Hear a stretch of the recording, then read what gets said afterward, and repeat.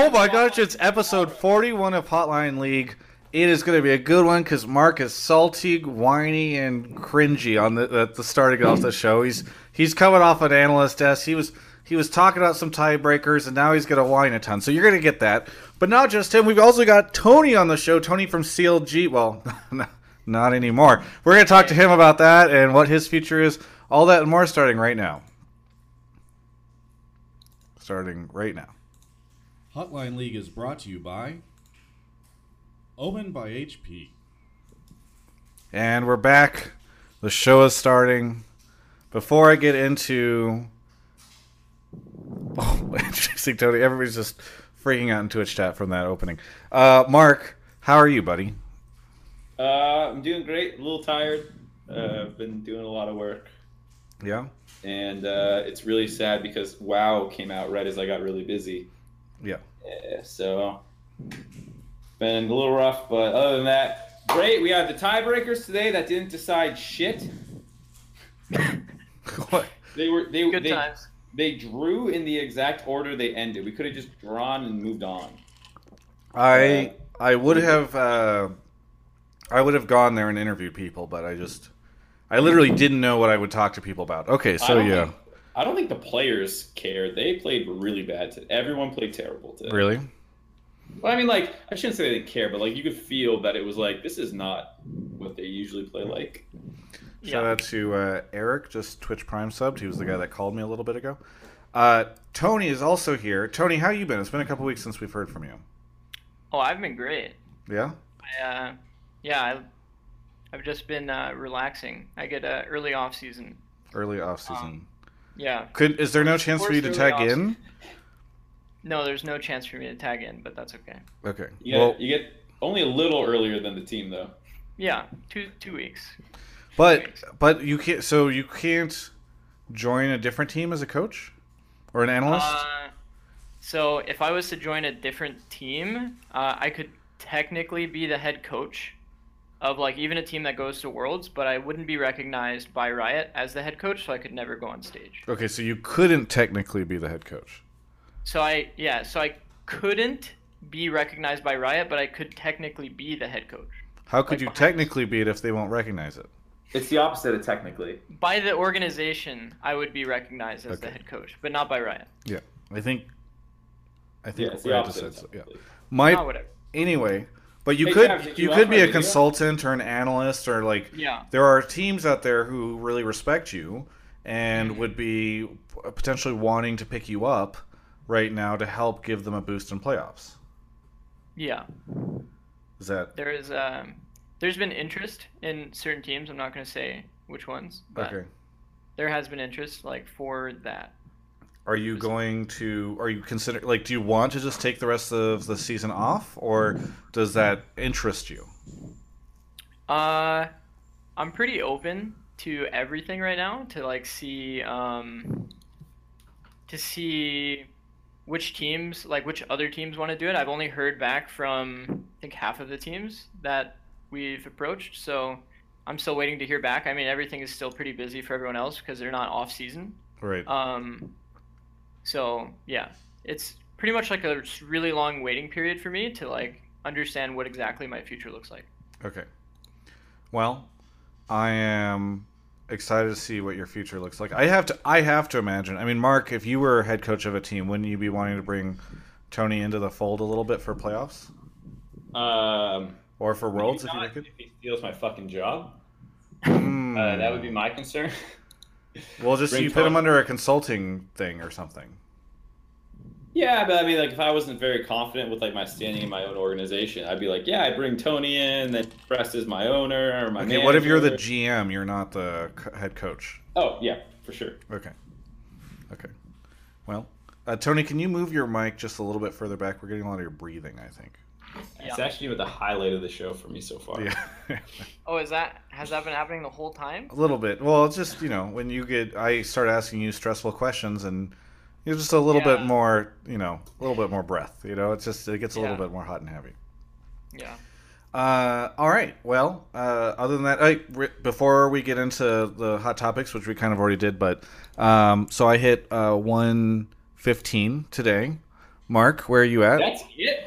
Yeah, I've been busy. I was in Vegas last week. You're not busier than me. I'm not. A lot of my free time is consumed with other activities. Wanking. Wow. I've been I'm 115, but I also leveled a druid to 30 because I don't know. I want to be 120. I was hoping to get it tonight before the reset on World Quest or whatever, but I didn't get there in time, so I'll just probably give up, get to 120 tonight if I can. Yeah. Tony, what level are you? You're setting me up right now. That's Well, how am I setting you up? So I'm currently level 120, and I'm eye level 340. Hey!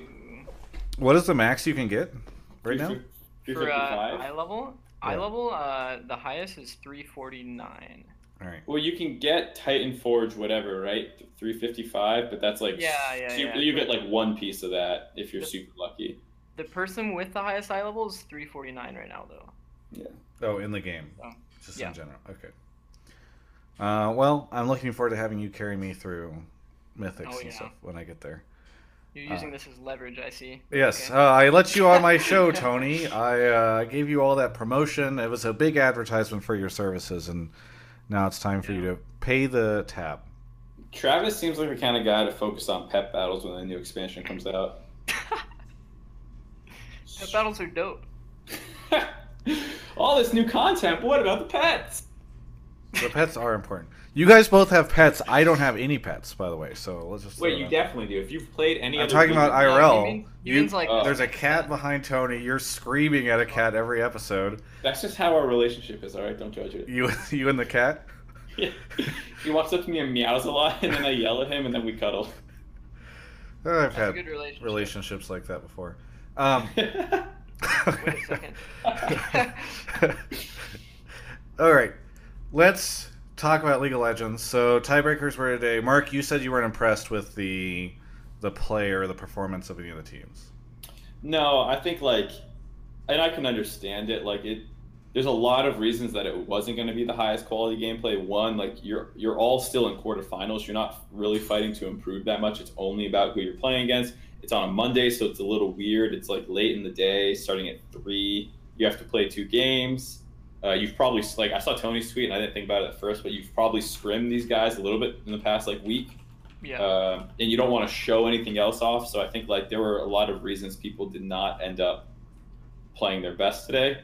And it was just we had a fucking 40 kill 100 Thieves game, I think, versus FlyQuest, which is just that's never going to happen ever in a game that matters. Yeah. Are you sure? Has it happened? I don't know. That was a game. Tony, any thoughts on today's tiebreakers? I watched. Yeah, I watched some of the matches. I had a very similar feeling to Mark. It felt like every team was usually teams throughout the week will prepare specifically against the team, so they'll practice I don't know, a certain aspect of the games. Let's say mid control, because they're preparing for Optic, something like that.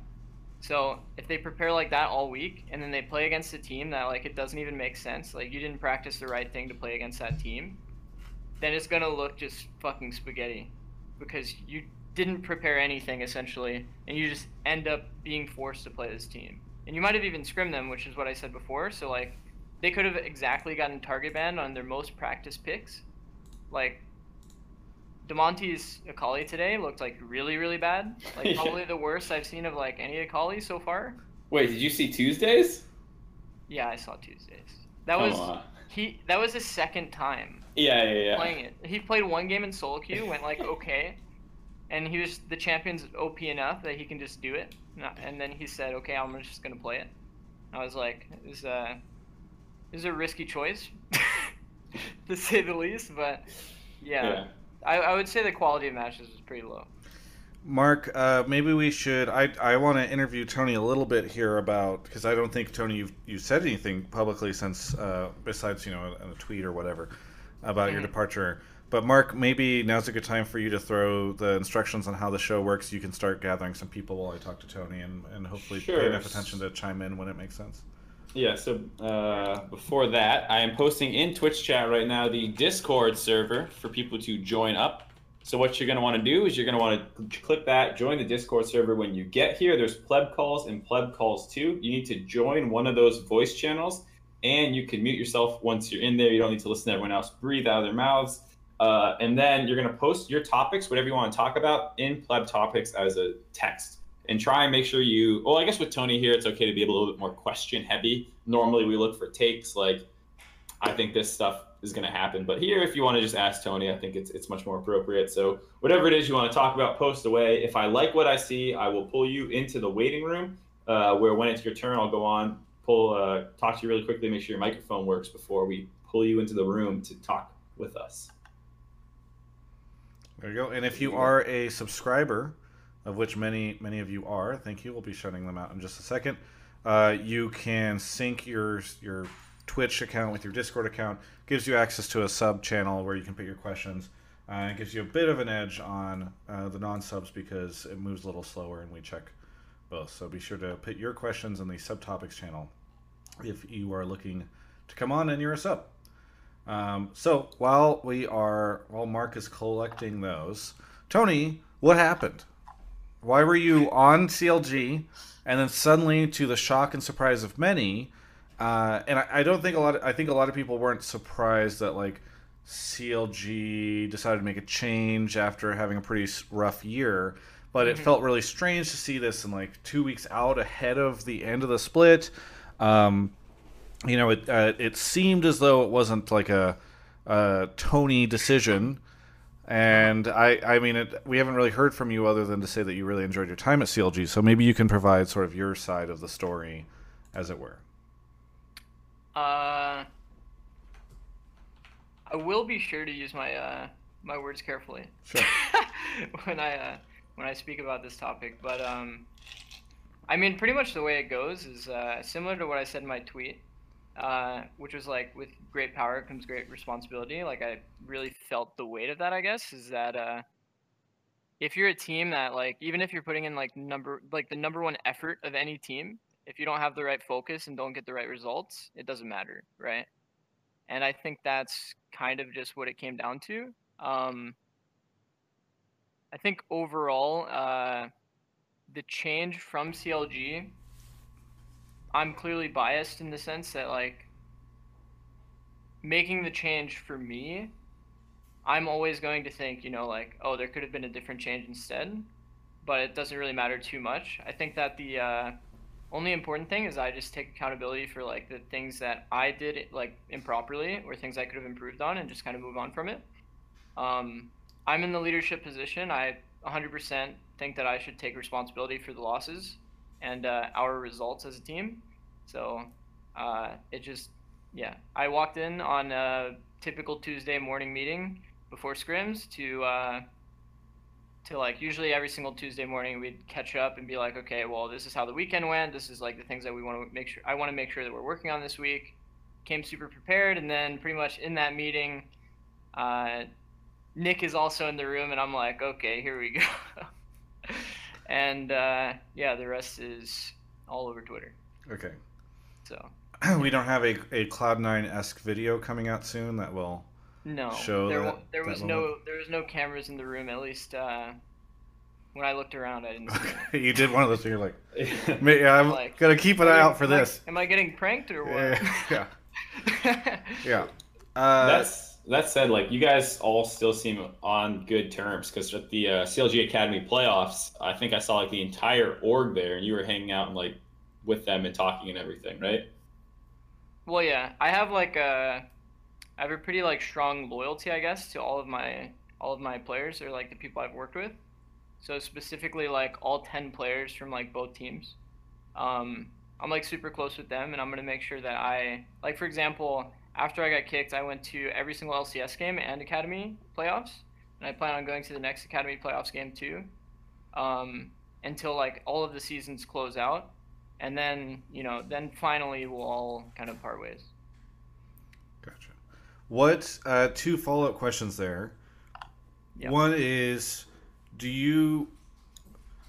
what do you feel you should have done differently, or looking back, like, do you have any regrets or errors where you feel like you let down the team, since obviously this was a decision that seemingly was made based off of the performance of the team, do you find yourself being did you look back and feel like you should have done things differently, or that you were at fault for how things went down?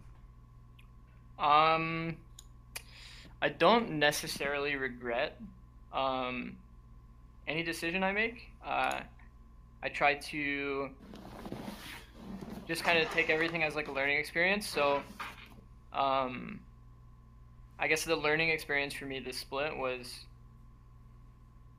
trying to be more like brutally honest, I guess, with people about like where they need to make like fast improvement. I think I did a pretty good job of like giving everyone a direction and being like very clear about where they need to be, but not necessarily like telling them exactly what their weakness is. Even like if it's a really, really like bad thing, I guess is the way Yeah. I can put it. I think that I've seen a lot of other coaches do it really well, and I think that I typically do it well, but for whatever reason, this split, I think I did a pretty bad job of it. So. Gotcha. And then, secondly, what do you think? And maybe this was kind of what you were talking about a second ago, but what do you think went wrong with CLG this split? I think that so when we were 5-3, I still remember having a conversation with the team after the split or after that week that our mid game was like really like bad too. Like it wasn't super decisive in the sense that we were winning games off of our plays. Like if you go back and watch the games that we had, almost always the games we would just straight up win because like a person overextends, we kill that guy, we like full commit, enemy team for whatever reason full commits to try to save someone, and they just all pile in and die too. We get Baron and then we just like close out well. That's like how a lot of our wins actually started when we were 5-3. I think at the very, very beginning we were good about being decisive and like having good mid game plans, but then it started falling to like that, where it was like mostly about punishing mistakes, which was how we were getting wins, but not necessarily like forcing the enemy to punish or forcing the enemy into a position that you can punish them, if that makes sense. Yeah. After 5-3, we were like very vocal about how we can fix our mid game, talking about roles within the team, because we had like this five shot caller communication system, which we slowly kept on like learning more and more about. And I think that in hindsight, when you have 5 shot callers, it's just going to be something that's very inconsistent because there's no clear like roles defined by anything. So we had to like constantly work to define what the roles were, and people had to just make sure that they were consistently doing their jobs. What I would say is I think that like in the end, there was a lot of losses due to either people not doing their jobs, people doing too many jobs, or us just not being on the same page overall. Like all 5 people just not listening to one call overall. And that kind of affected our confidence. And I think once we went 0-2, the next week after that, I think Weijin had like a hearing issue or something, so he didn't even practice like half of the scrims that week, and we used Ray during that week, and the games were like either like Ray would do like really well in some of the games, and then he would really mess up, and then not do super hot. So it was like kind of like 50-50. Like overall, he was doing pretty well for a rookie, but then our games were like clearly showing to be better with Weijin. So we decided even, after the 0-2, we're going to play with Weijin again, even though he has, half the week of practice, and then Ray had half the week because we saw better results. And overall, we played the main roster again, and then we just kind of saw the same mid-game issues. And then at that point, it's a question of, wow, well, we only had half a week of scrims with Weijin, right? And it's hard to make a call of like, is it right to then make changes or not? Based on the roster, and it's I don't know. It was a decision that in the moment with that context made it hard to make the proper decision, pretty much. And when you say Ray, you mean Wiggly? Yeah. Yeah. Yeah. Gotcha. So, Oh, go ahead. yeah, I'd say that there's a lot of missing context, I guess, that doesn't clearly explain why decisions were made and why like the community is really confused. Um, yeah, I guess that's what I'll leave it at. Sure. Mark, any thoughts before we move on to callers or anything you want to talk about? Nope. I mean, if we don't get to it in callers, I wouldn't mind just a brief time for us to talk about all the teams that are dead, like that we won't be seeing for the rest of the year. So I don't know if that's now or after callers or something like Sure. that. I don't know. Well, you have a hard out, so we have to get through some callers quick, as you've said. So I just asked what you want me to. No, that's what I'm saying. Is like we got if So we we're should gonna get bring call- that conversation up, we should go through the callers quick. All right, let's do callers then. Yes. Wait, did you think I needed something else?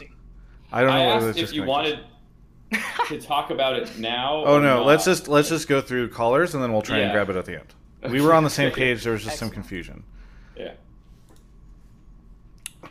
There we go. Speaking of callers, Everyone in the waiting room needs to unmute themselves. I can't. Once you're in the waiting room, you should undeafen. Excuse me, not unmute, so I can talk to you. you need to hear Mark talk to you. Yeah. All right, here we go. The Joe City Arrow Tempest for 2 months. Real Foxy gifted a sub to Doublelift. Bowflex Body 5 months. Matei gifted a sub to Washington Post. Captain Dirty, CG Shadow, Jedi Mace 4 months. You are the goat, Travis. Ryo Nero 1992. Standard. Oh yeah. Noi the Night 333. I love you Zix 2015 MSG. Squeak the Week resub for 6 months and says I forgot to cancel again. Blah. Okay, Eggy is here. Eggy, where are you calling from? Calling from Texas, West Texas. West My name's Texas. Joe. No, I'm just kidding. It's not Joe, but I am calling from West Texas. Okay. Big What? name. How is West Texas? It's quite nice. Yeah. Not too bad. Really hot. Quite unfortunate. There's really nothing to do here besides play League of Legends and watch the show. Gotcha. Well, glad that the show can help you out living in West Texas. I drove through there once and it was empty. What do you want to talk about on the show tonight?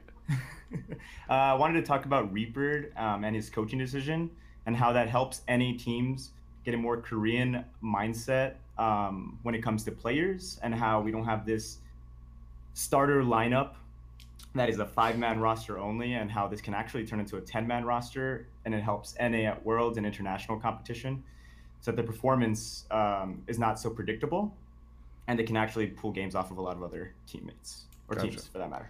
So your take is Reaper put the West in a better place, North America specifically, because he opened up and really, more than maybe any other team, took advantage of the 10-man roster concept. Exactly. And I wanted to get Zix's thoughts on these as well, and how he thinks this panned out as well. Yeah. I think What do you it's, think, Six? I think it's really good. I think that what Reaper did this split was brave. In a sense that, like, obviously every single fan and Redditor was fully against it. And doing something that goes against the grain is definitely always going to be brave, but I think that it was a good place to move forward. I think the concept of having a 10-man roster is super important, because having like an academy team and a main team, like that separation, I think is kind of unhealthy if you're going to like sub people in and out, because then it's like a feeling of like getting replaced rather than you're kind of like working with your other like member. Ideally, right, you have like quarterbacks. The quarterbacks are going to like teach each other how to, like, I don't know, simplifying it, throw better, right?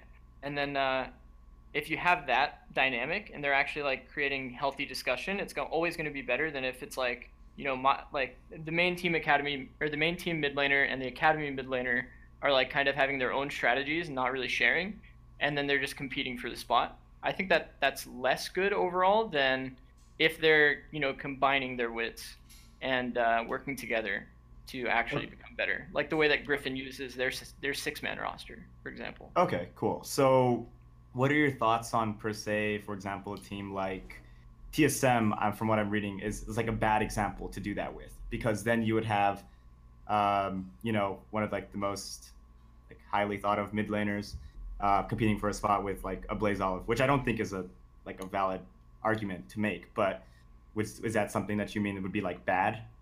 Well, I think like the idea of competing for the spot is something that like the scene's currently struggling with a lot, because like you heard in the media say like it feels like you're training your replacement or whatever. But I think to Zix's point, a lot of what he was saying was like if they feel more integrated, it's not always like you're training this guy who's going to replace you, or like that you are getting benched for this other guy. You know, it should be like someone is pushing Bjerg and helping him, and Bjerg is helping this guy, and both of them are getting better. Yeah, and they have that feeling that like they're going to win as a team rather than like I'm gonna lose my spot. Like it should always be like fully about the team. Like for example, using Griffin, like Griffin, Chovy, and Rather, like they don't really care which games they play in. They just want their team to win, and they help each other like constantly. I think Rather is the actual like captain of the team, but he's like often subbing himself out for Chovy so that he'll play, because he like helps Chovy like win, and that's how he wants us to see his team win. Awesome. And for like one C9 example, I think what's interesting is like Golden Glue's stock is at like an all-time high due to this. Like he was someone who I think people were about ready to give up on, and they're like, oh my god, why did C9 pick him up? We always hear about Scrim Golden God, but it never works out. And then like it actually worked out this time, which is crazy. And if the whole team is succeeding and you're a part of that, then like you get to, it's like rising tide raises all ships kind of idea, but it's hard to get that out of your mouth, like the idea of I'm getting benched out of your head. Awesome. I just wanted to ask, if you were in Reaper's position, Zix, would you have made that call, or do you think you would have the balls to make that happen, or would you just kind of not go through with it? So looking at the, so when I was looking at a lot of the interviews that like Reaper did, before making that decision, like kind of just like wondering why he would even like go those lengths, because I think that if it was just me alone, right, and Reaper choose, and I had no other like coaching staff alongside me, then maybe I would just exist within the team. I think when you're with a team for such a long amount of time, like Reaper was, the only reason why, at least from my memory, the only reason why Reaper actually made this decision was because Rapid Star said to him something about how like the team doesn't have like a good environment for winning, right? Like you get this outside perspective that comes in and tells you the way your team functions isn't good, right? So if I'm in Reaper's shoes, maybe I do make that same call, because I have somebody from an outside perspective coming in and telling me that the team's environment is not conducive of like a winning team environment, right? And I think that that outside perspective for Reaper was clearly like a very big change and like a big reason why the decision was made. So I don't know, maybe I would make that decision if I was put in his shoes, because from his point of view, it was somebody that just came in and told him pretty much that he thinks the change would be good. And then I think that Reaper definitely does have the balls and deserves the credit for making the change. I'm not sure 100% if I would make the change in that position or not. Cool. Awesome. Yeah. Appreciate your thoughts. Hey, thank you so much for calling in, Eggy. Thank you, Travis. Have a good one. And thanks for being a Twitch sub. All right, moving on to the next call. You want to do a plug right now? Yes. Or you want me to go? Good Okay. call. A plug. Well, Ad. I'm glad you've already figured it out, Tony. Got it all figured out. You've got it all figured out. Guys, I just got to tell you. I got to tell you, we have a sponsor for the show tonight. A sponsor that's been with us for a very long time, very near and dear to my heart. I've got Omen Gaming set up behind me. I'm running this all on Omen stuff. And got to tell you, really love their support. They've been supporting the show for quite some time. Tony, you can't see it. He's wearing an Omen hat, which I do not have and would like. He's also wearing an Omen sweater, which I do not have and would like. He's supporting the show right now and supporting our sponsor, which I really appreciate. Mark Z with the Omen headset. It's just an Omen house here on Hotline League episode 41. I don't know what that was, Mark, but I'm showing how durable it is. Look at that stress test. yeah, that was It stressed me out for sure. All right. Let's talk a little bit. So Omen, by the way, they have been in the esports space for a couple years now. As they sort of popped up as a brand under HP, they realized the value of competitive gaming and supporting competitive gaming. They sponsor CLG, Tony's former employer. They sponsor Cloud9, a team that will be moving on into playoffs, unlike CLG. And they sponsor this show, which is not as popular as some other shows, but they still sponsor it anyway, so we really appreciate that. They do a whole lot of different stuff in the esports space. They've got stuff going on all the time. They just announced Omen Squad, which is their support of smaller streamers, which is something I love about them. This show is an example of that. Omen Squad is an example of that. They don't just go and sponsor the hottest, sexiest stuff out there. They come in and help out on a grassroots level. So I just really appreciate their support. If you appreciate their support of this show, please go follow them on Twitter. Take a look at their new video. I did an interview with Biofrost that we turned into a pretty big show around him. That's on their YouTube channel. You can go check it out. Drop a comment on there saying that you appreciate it, you like it, give any feedback you want. Just really appreciate all the stuff that they are doing for Hotline League and for our show. So thank you so much to Omen by HP for everything you're doing in esports.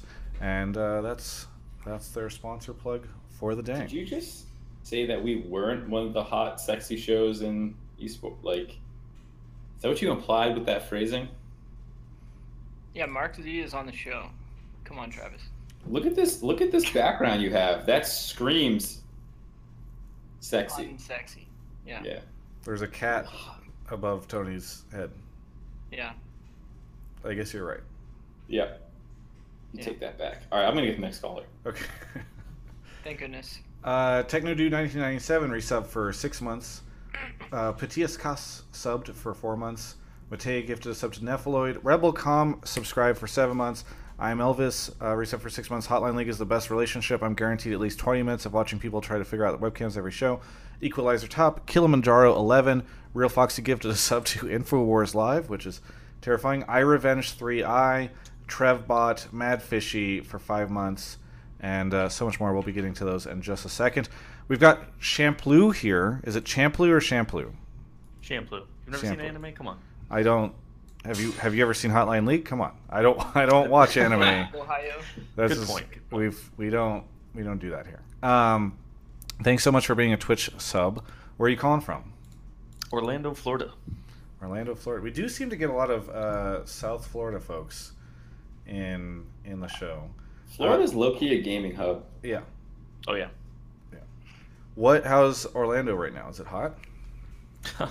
Yeah, we have like 2 seasons. It's called summer and then 2 weeks of winter. Gotcha. So. Okay. Well, thanks for suffering through it. Did you get a chance to go to spring finals?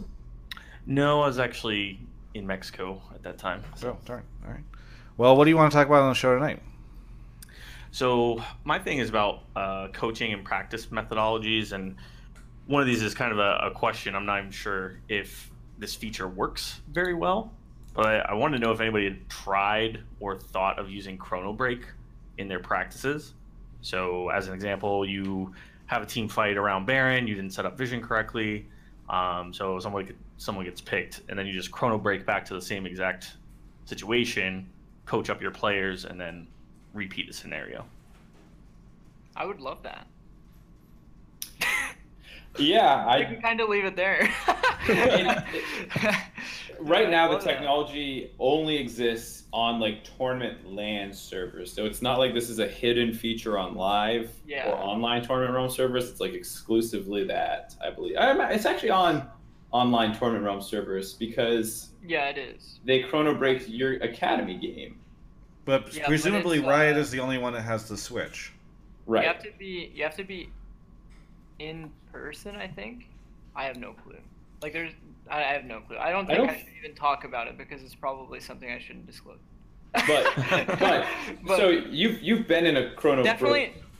Definitely not for TR like when you're scrimming. They don't have it you don't have it available as a team. That's all I can say. Right. So obviously this technology is super like Riot controlled and probably for good reason. But I only thought they had it for LAN, but then I realized when you guys had your power go out, they chrono broke your game, I'm pretty sure, and then you guys came to the studio and finished it. Yeah. I believe. So they do have it for online TR. So now the only thing we need to do is get that out of only Riot's hands and give it to Tony. Yeah, I mean that would be good. What would also be good is like having a 5v5 practice tool, or having like a 1v1 practice tool, like anything. I actually think and I could be totally wrong speaking on my ass, one of the things that pisses engineers off more than anything else is when people speculate on how their own code base operates, and then you just like come up with not possible possibilities, and it's just really fucking annoying. So like, I know that, and I'm gonna do it anyways. I think, based off what I know of the two softwares, I think it would be easier to get Chrono Break and like give Chrono Break lessons to coaching staff on how to use the tool. It might be easier to do that than to change how the practice tool works. Yeah, it probably would be. The problem is, I don't know, like, you have to wonder, what would that look like? How would they have to, like, because there's authentication issues there, right? Like, who gets access to be able to chrono break stuff? Like, is there just one, like, user that logs in and can chrono break everything? Because you probably don't want to be handing that out willy-nilly to coaches. Tony seems like a great guy, but there's some coaches out there, I wouldn't want to have that much power going. You could, like, they make you sign NDAs and stuff. Like, I believe with the inclusion of the franchising system and all the legality stuff, like, you could be threatened to be banned for life if you fuck this up. Like, I think they should be able to prevent people. If the technology is there. Because I actually, like, the way chrono breaking works is it's not really what people think, where it's like, yeah, you just rewind the existing game or something. It, like, actually replays the game, right? It remakes the game and then replay it, like, and it puts you in the spot.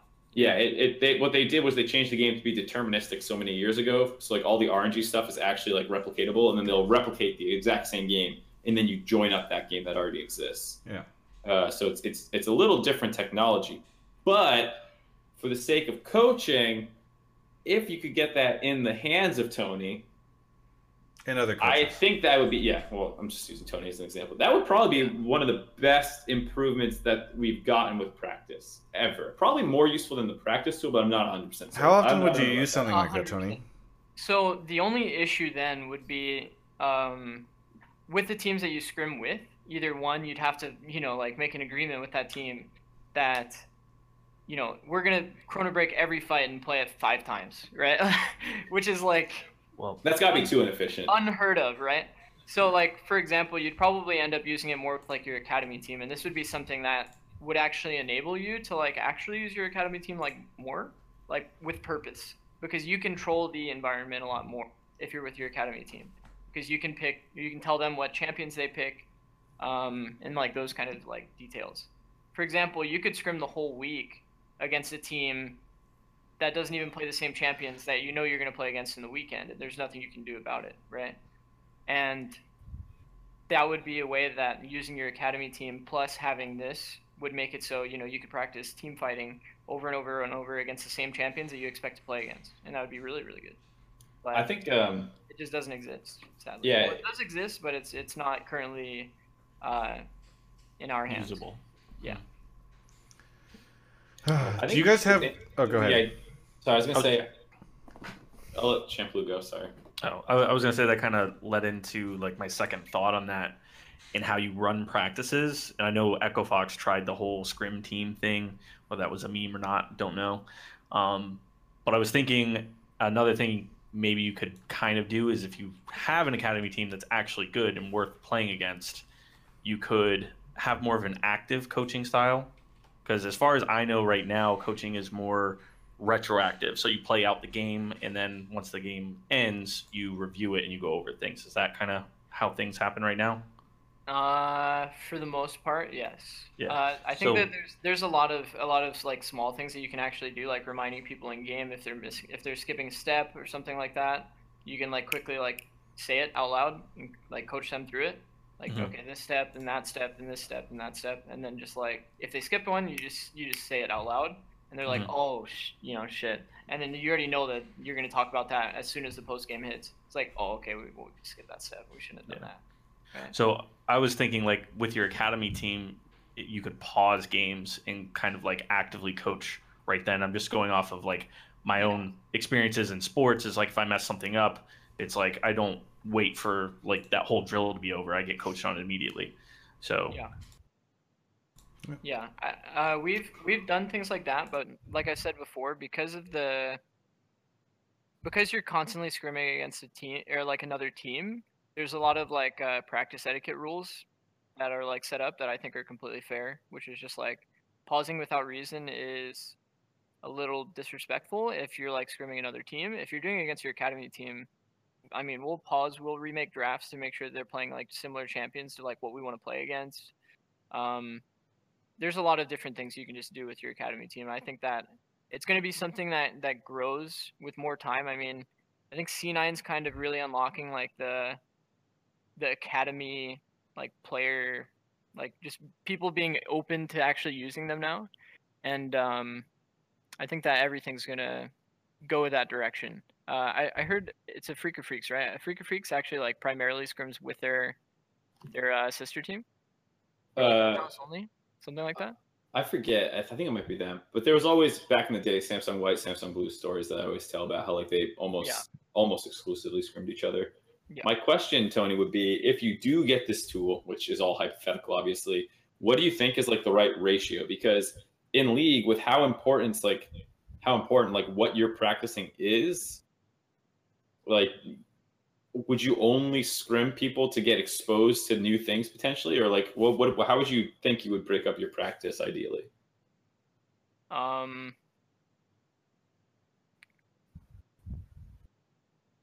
think that's a really hard question. I'd with no prior practice or experience with this, you know. No experience of it at all. I'd probably say that almost for sure the last day of the week would always be with your academy team, because they would give you the best direct practice of like what is likely to be emulated on stage, so that you feel the most comfortable running, certain movements or following certain patterns. If a team always goes for a top dive, you can tell your academy team, okay, practice top dives this set, and then we're going to try to counter it, to the best of our ability, and like that kind of stuff.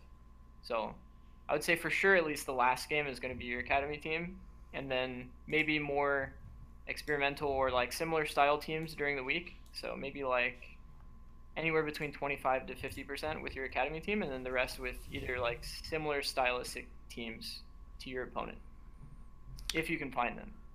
Hey, thank you so much, Shampoo, for your call. Thanks for having me on. Yeah, have a good one. Moving on to the next caller. Got a couple more people to shout out. I think we were maybe at Trevbot, Mad Fishy for 5 months, Zafrig Gluckman, 2 months, Brundon Funnigan for 4 months, the Classy 4, Lagoonist, who just hit 7 months, Bramblevest, Raging Pianist, Padawaka, Chessie, yes, and then Blood's Point just donated $5. Double F says Tony loves macaroni. Is this true or false? Yeah. Hello? Oh, and we've got Azor on the show. Why is Mark trolling me? Azor, I'm not. This was a great question. Azor, where are you calling from? I'm calling from Alhambra, California. Alhambra, California. That's near Los Angeles, I think, right? Yeah, yes, it is. It is a very Asian populated area. Okay. And I don't know why we needed the racial demographic of that. It's a 626, okay? You know what? Whatever. What do you have to talk about on the show tonight, Azure? I would like to ask Zix Lol if he would ever go coach in the LJL, because I hear that the community there is great and they're really big fans of anime and manga, and I think it would be a great opportunity for him to go coach and bring an LJL team to Worlds. So what about it, Tony? Would you ever go overseas for coaching offers? Specifically LJL? Specifically LJL? No. All right, fine. Bye. That's it? Nothing else? You don't have it? You know so much about Tony. You could really roast him. nothing to say. Okay. Well, hey, thank you so much for calling in, Lauren. Really appreciate it. Twitch chat thought that your girlfriend was a kid. Yeah, I saw that. They Yeah. said, "Is this a girl or a kid?" And then once they found out it was a girl, they started spamming. Yeah. Truly. All right. Moving on Monkey. to the next caller. Actually, I need to check. I think there's a desk that just finished getting built in my living room. I don't know if we can show this. Oh my gosh. Spam it, chat. How you doing, Mark? Oh, is he in the? Oh, he's in the other call. This is awkward, guys. Yeah. Look, there's a desk that Nephiloid just finished building. Wow. Isn't that great? It's Wow. the perfect size. Easy There's clap. Kobe. Easy claps in the chat. Yeah. Nephiloid, do you want to come say hi? You can Hello? say thanks to Hello. Travis is apparently building his room. And World Peace, thank you for joining us. Where are you calling? Congratulations. Hang on. Thank you to Nephiloid, my who does all my Twitch art and my subs for building this desk in my living room while the show was going on. I do more than Twitch sub emote. She was the former CLG intern. I don't think Tony recognizes her at all. I do. Do you recognize Amanda? Yeah. Okay. Okay. You're not gonna say hi or anything? It's a little awkward. I mean, I already waved earlier. Oh, okay. Goodbye, Amanda. If anyone's awkward, Travis, it's you trying to thank you for- reintroduce I know. people. Thank You're you the for one the that's you're the one that's making it awkward by saying it's awkward. It's never actually awkward unless you say it's awkward. I'm not sure I agree with that. And World It Peace definitely- is It here. definitely doesn't help. And World Peace, thank you for being a Twitch sub. Where are you calling from? I am calling from San Diego, California. Hey, I'm from San Diego. I'm from Carlsbad area, Carlsbad, Temecula.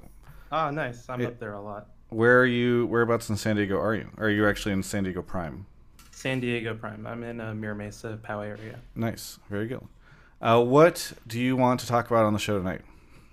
I wanted to talk to Zix because I'm sure he knows about the league community perception of him being the early game coach, right? I want to know, because that can also backfire, like with you being pigeonholed as an early game coach, and some people might just think like, oh, well, we could just get him as an analyst, but not be the head coach. So I wondered what your thoughts were on that, and then I also wanted to speculate kind of some good pairings with you. If, let's say, you were just an analyst and the early game guy, you'd pair well with 100 Thieves. I don't know how Prawley would be okay with that. Maybe you could work together, and Aframu seemed to be a good pairing with your style. And then the other one would be Echo Fox kind of needs a coach, so I think it'd be interesting, and you could be a head coach there. But yeah, mainly, how do you feel about being pigeonholed as Mr. Early Game? Mr. Early Game. I think the funniest thing about my job has always been that everyone just really tries to like guess exactly like what I do based on what the team does or like how the team performed. So like for example, when I played with Aframu, right? When I was when I coached Aframu, every single person said, "Wow, Tony's mid game is the strongest any coach in the whole league," right? But not a single person would say that right now because we haven't performed well in the mid game, right? So to say essentially that I'm strictly an early game coach is kind of just looking at the results and just saying that, which is fine, I guess. But I'd say that if I was to assess myself, I would say that I'm equally good in early game as I am in mid game as far as like understanding of the game. So I wouldn't really ever say that I am exactly just specifically an early game coach. Maybe I have a strength over others in the early game. That's what I was about to follow up with was I feel like I watch level ones and like so rarely do people try things. Yeah. And like I would get it if it was like, all right, it's like the regular season week 5, like I'm not really looking to cheese out a win here. But then like even in playoffs, you rarely see anyone do anything cool with a level 1. Yeah. And it always felt like you guys did have that stuff. So I didn't know if that was just like in comparison, your early game, because that's something Scar and I always talk about. Like, oh god, CLG's first 5 minutes always looks smart. Yeah. So I don't know. So the one thing I will say is that I think that other coaches just straight up aren't looking to abuse level 1 or looking to abuse early game. And like a lot of teams currently do very, very predictable things in the early game, every game. And it is abusable. So it should be abused.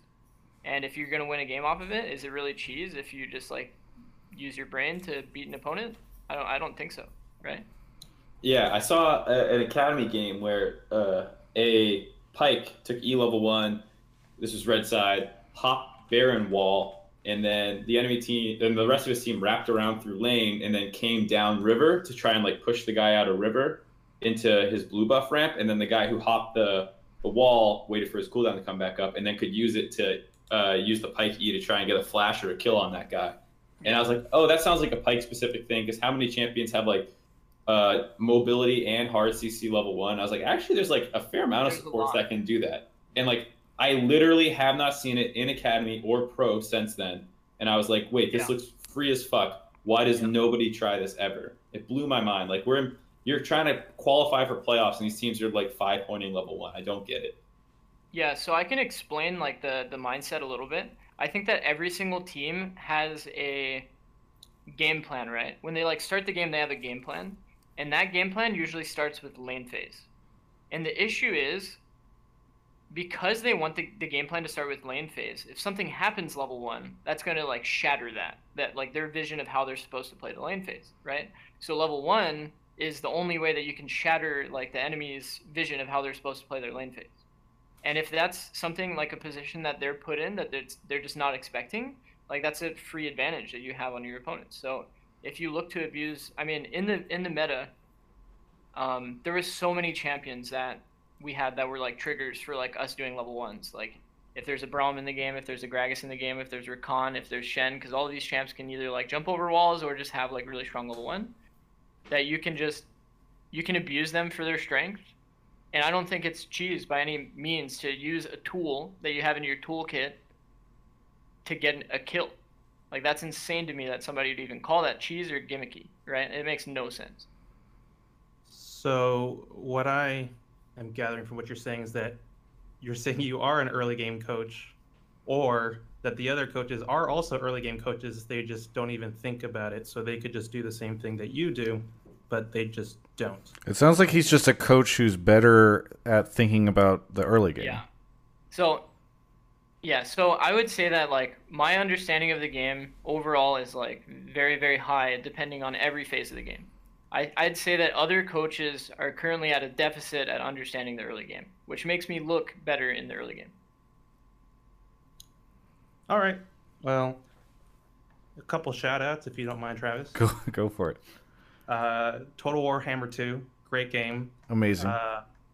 Also, it looks like you're possibly getting an NVIDIA sponsorship. I don't know. They sponsored. They did a campaign this week, or for the past week, where people kind of greened out their social media. So Doublelift did this. Whoa, Travis, they're not paying us for anything, so we don't need to talk about that. Myth did this, etc. I'm just answering the question because some people were confused.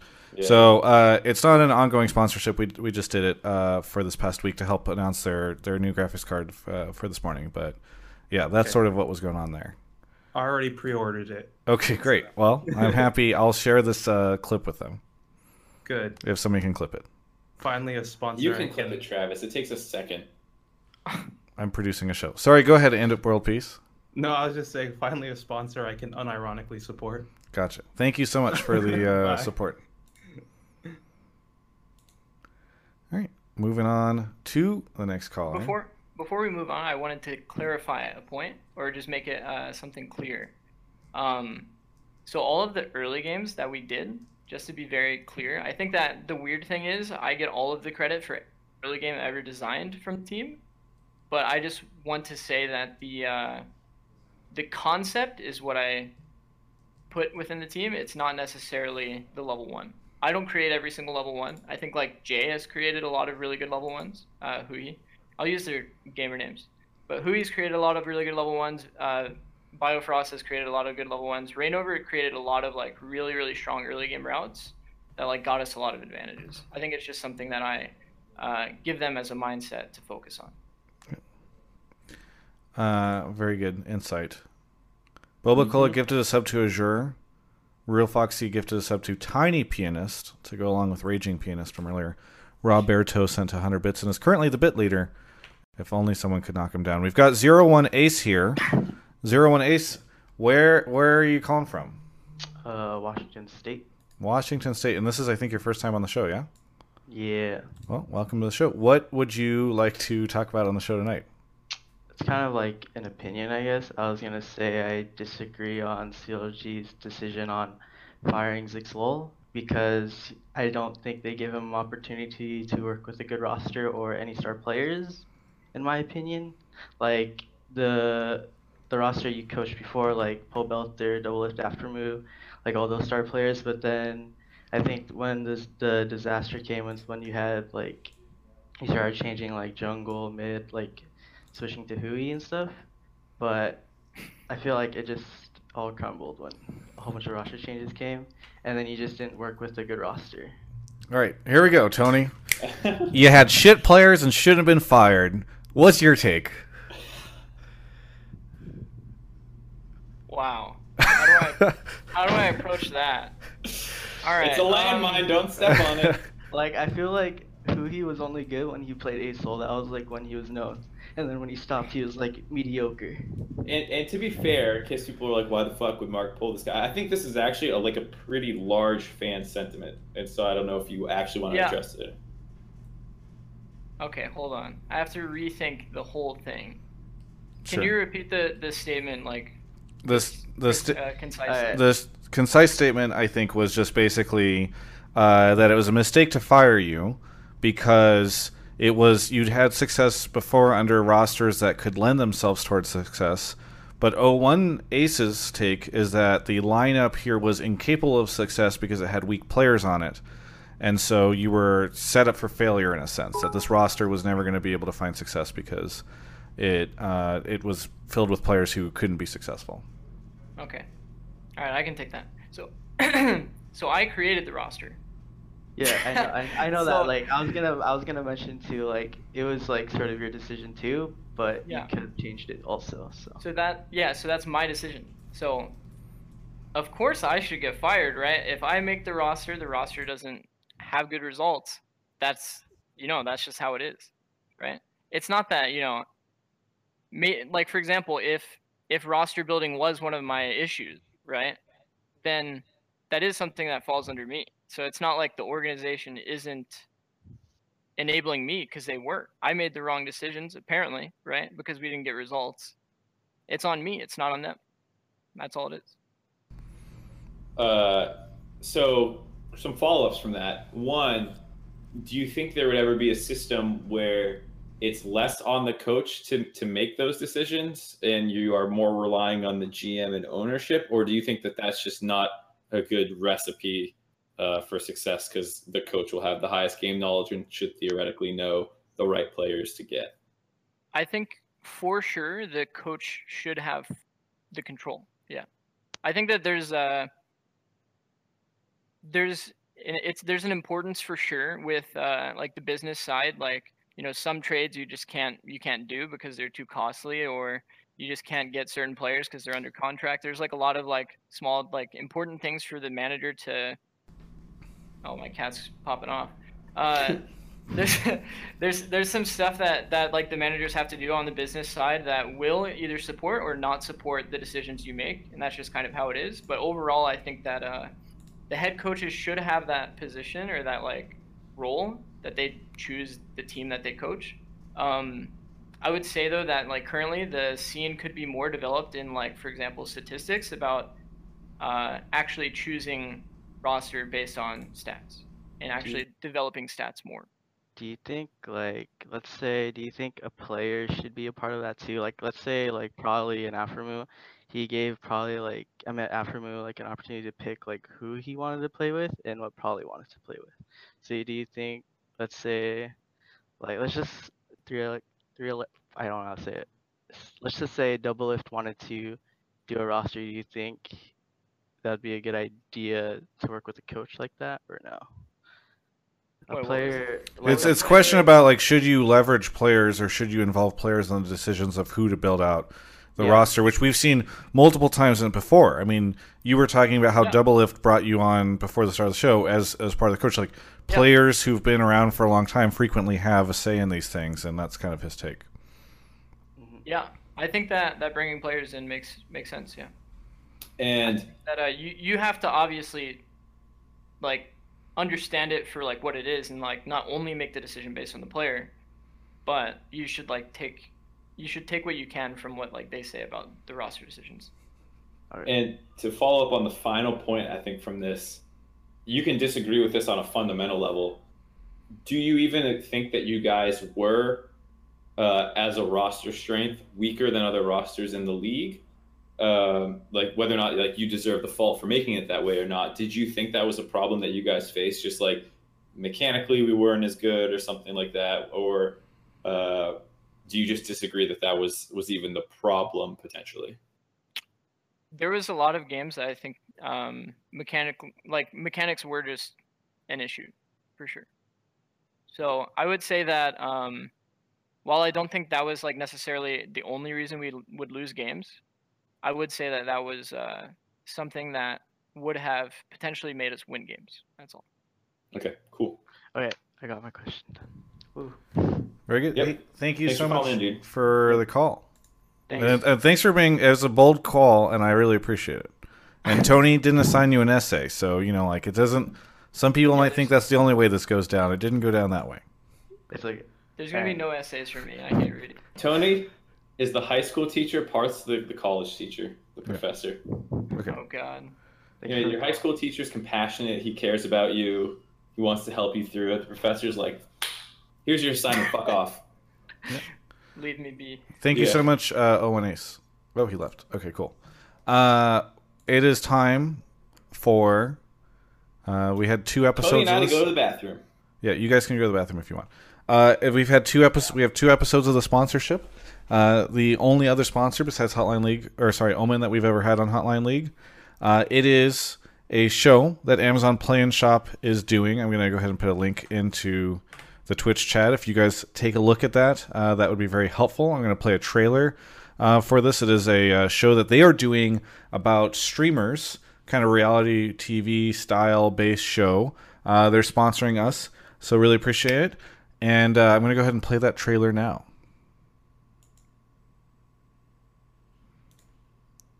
If it'll play. I need to find it because apparently it's not there. All right. It is a... Where did this trailer go? Because it was supposed to play and it did not. It's a show that stars Pokimane and... Sorry, I had muted because I was gonna watch it on stream. Yeah. Did you find it? I'm just going to play it on the page. Okay. Do you need me to stall for a second? No, I think we're good. Because I have a follow up story. Okay, here we go. Or I can go before. Let's see if this will work. And our Twitch Streamer of the Year award winner is Pokimane! Thank you so much. My name's Iman. I go by Poki, Pokemon, Pokimane. I make content on Twitch, Instagram. My fans mean the world to me. You really inspire people. I'm so happy to meet people. Sometimes I'll be like taking a picture with them or giving them a hug, and I actually like, feel them shaking. So pretty.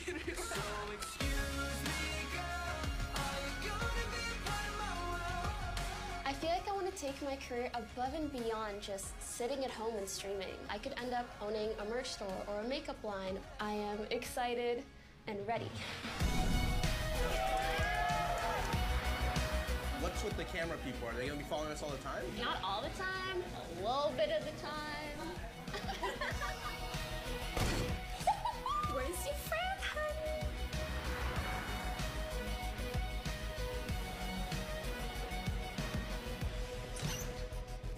There's a camera in the fridge.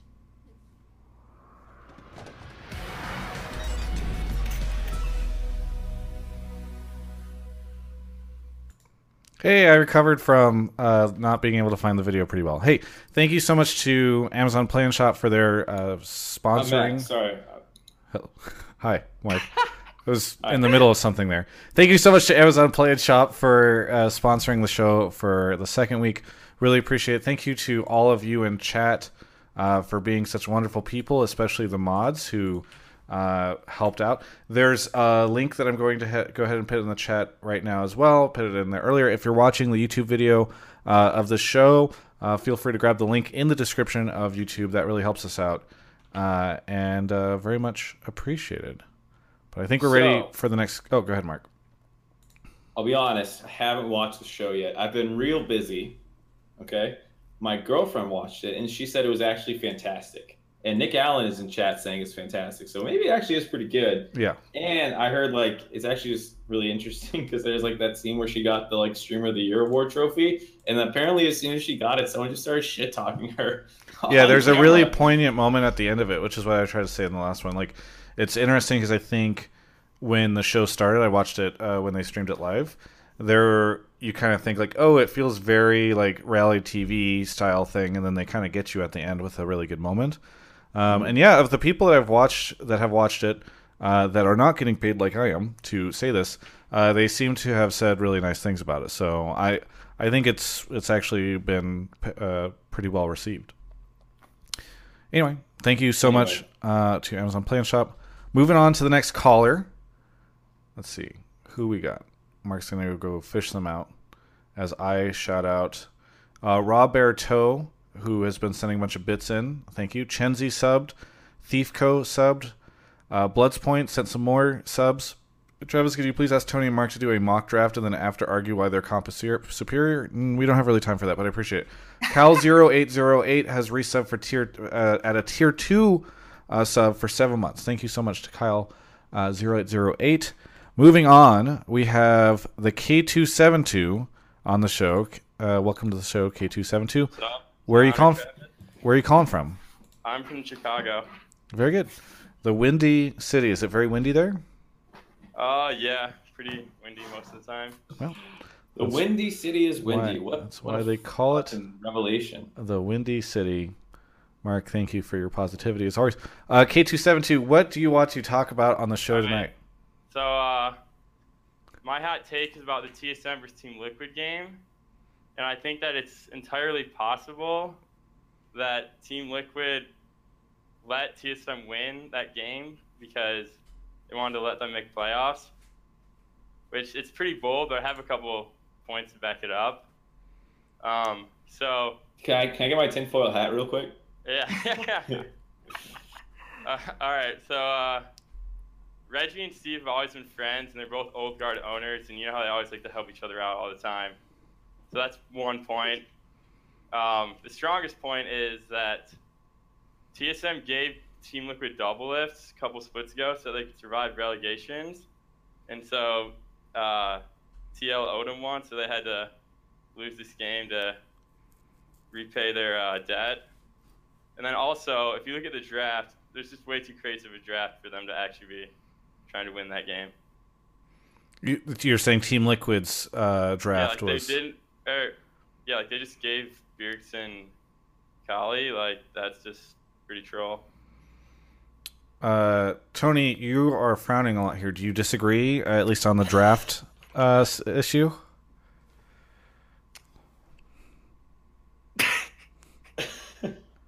I think Tony bought in. I think he convinced him. Yeah. I think there we go. What do you think about the draft? I'd have to go back and look at it. I only watched the game. I don't know if you remember, but basically Akali was first picked, and then they blinded GP into Impact. They matched lanes, so I forget what TL had at this point, but they had their mid and jungle, or mid, top, and jungle taken. Bot lanes were completely open for both teams. There were a ton of marksman and support bans, and then TL ended up, they're red side, so they take Alistar, and then TSM answers with Pyke and Swain, and then TL ends with Tristana. They hovered Ashe, but they chose Tristana. I'm actually so impressed that you remember that all off the top of your head. It was a really cool draft, which is the main reason. How was it cool?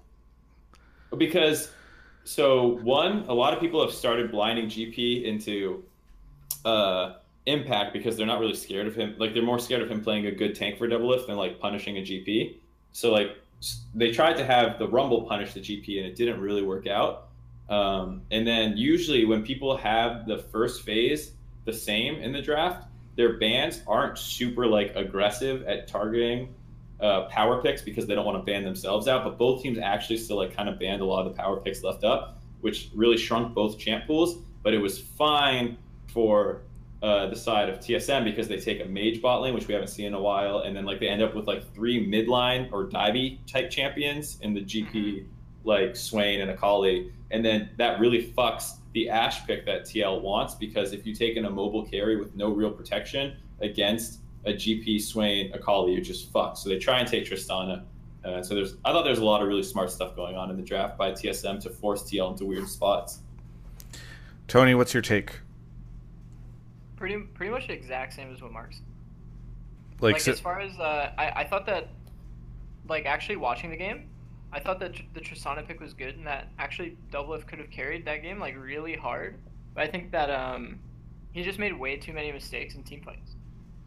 And then I mean I think outside of that. But what if the mistakes were intentional? Yeah, I don't think the mistakes were intentional. I don't think there's any collusion going on. I mean, I even talked to, well, I guess this wouldn't really matter because he would only answer one way. But I said to Double, if you're gonna be TSM today, and he said, yeah, we're gonna put them in a tiebreaker, and if they go in a tiebreaker, they're gonna lose because that's what TSM does in every tiebreaker, which is still mostly true. I think if you go back, if there was a stat, you go back and look at all the tiebreakers that TSM's been in, it's probably a losing record. But yeah. I don't think there's any collusion going on. But I would say that I thought that Doublelift could have carried the game. It was actually, I really liked watching that match because it actually felt like there was a storyline. It was like Bjergsen versus Doublelift, like who can 1v5 like harder for their team. And then it just ended up being Bjergsen because Doublelift I think misplayed too much. Like he didn't flash like this like basic stuff in team fights that if he played the game again, I'm sure like that game would be so different because he would just flash better. K272 in this scenario, is Peter in on the collusion? I mean, he has to be, yeah. Because this is my biggest issue is that I know, and I don't. Tony, I'm curious how Tony's known Peter for a long time too. Peter is just really bad at lying and keeping things under wraps. Like you can go find a video of him leaking Kasing joining TSM by literally screaming Kasing's name into the microphone while streaming. Like any collusion that would ever require. So my understanding, I've heard recently that in the investigation around Darshan getting poached by CLG back in like 2015 or whatever, I think maybe Scar too. I forget the situation. Yeah. That like Peter was one of the ways they found out. Tony's laughing. I do have a counter. Okay. To that. So I think it's an interview with you actually. Okay. Where Doublelift mentioned how he doesn't even care about money anymore because he has so much money. Anyone with that much money getting paid by an org is not gonna tell secret. Is not gonna. Sorry, what was it? Peter says what? Secret.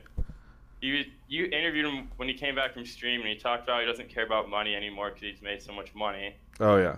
Maybe he made all that money to keep his mouth closed. It's a possibility. Oh, I see. So he's sitting. Year ago. Well, that wasn't it a year or two ago when he went on to Team Liquid to get them out of relegations when this whole scandal started. I guess if you're connecting the dots from a year and a half ago. Is it sort of like and the idea would be that there was a get out of jail free card that was purchased essentially a year ago, and that Peter received a card but that would imply that TSM knew that they were going to kick Peter at the end of the year and that he would end up on Team Liquid, and then. No, I think he's saying they had nothing to lose, so they figured they'd get a get out of jail free card in case they needed it in the future.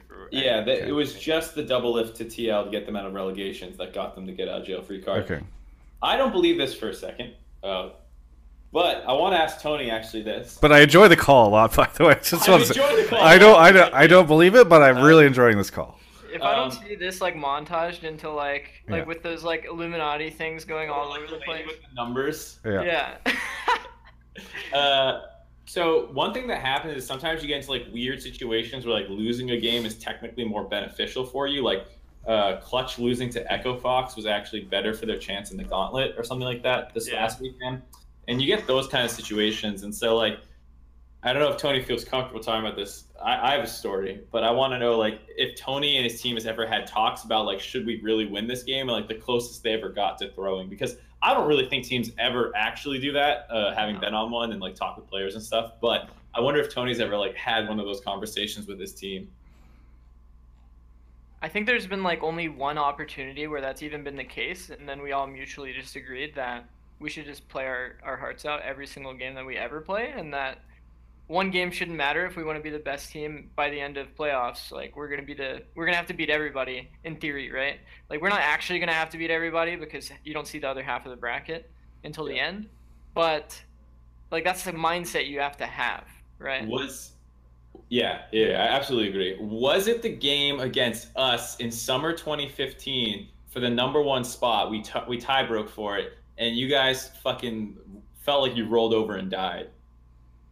Was that when you guys had the conversation? Okay, because that's the story I was thinking of. Is we tied you for first, and we knew TSM was 6th or 4th or something. I forget, but either way, if it worked out how we thought it would work out, we were going to end up getting TSM, and we played you guys in the tiebreaker, and like the winner gets to play. We'll probably have to play TSM, and then we beat you guys, and we're like, did they even fucking try? And like we had the conversation like, do we want to risk like this? Is this like a good thing to do? And we're like, no. They're like the worst case scenario is like we decided to do this and we fuck it all up, and then like we get in trouble for this and we get kicked out, because we had a pretty good chance of making Worlds that split anyways. So I didn't. Oh yeah. You remember this now? I wonder what stopped that. You motherfuckers. But anyway. No. Because we had that conversation. I guarantee you, both of us were both in our green rooms and we're just both having the exact same conversation. And then it just came down to, no, guys, we should just play our hearts out. And then we just fucking played awfully. Yeah. We just played terribly. And then we just lost the game. And we were like, okay. By the way, I just want to say. Like, well, it ended up being better for us anyway. Yeah, and then you play them in the finals. I just want to point out that the KT72 or K272 is not the first person who has been on the show. The other person didn't say this on the show, but there's been other people on the show before that have a history of accusing Steve of collusion. That is Kelby May in 2013. I think it was Team Curse. I think if I recall correctly, Team Curse lost in a pretty wonky comp way at the end of the split to, I think it was Good Game University. I'm trying to remember. And Kelby on Twitter was flaming the idea that the game was that the teams were actually tryharding and that everything was. Well, that was also relatively fresh with the Curse versus Dignitas literal ARAM at an MLG final. Yeah. So we know that teams under Steve have a history of collusion. The other thing, K272, I would say to add to your narrative here is that I will say I saw Peter later on. He really wanted to beat TSM. He loved the idea of fucking over TSM because it's Peter. But as I say that, you should consider the fact that I am a shill for the team owners, and it is very likely that I am part of the conspiracy. Okay. Yeah. So you're acting exactly how you would act in that case, then. Right. Exactly. We're all in on it, and we're basically the WWE. Mark used to work for Team Liquid, and still, I think, whenever I pay him to a Liquid email address or something like that. At some point in time, I was contacting him through a Liquid email address, surprisingly after he was gone. And Tony is looking for a job. And if you recall, at the start, I don't know if you were here before the show started, Tony was talking about how Peter brought him to CLG and got him basically the coaching job on CLG. And so you were talking to 3 people who would very likely be in on this.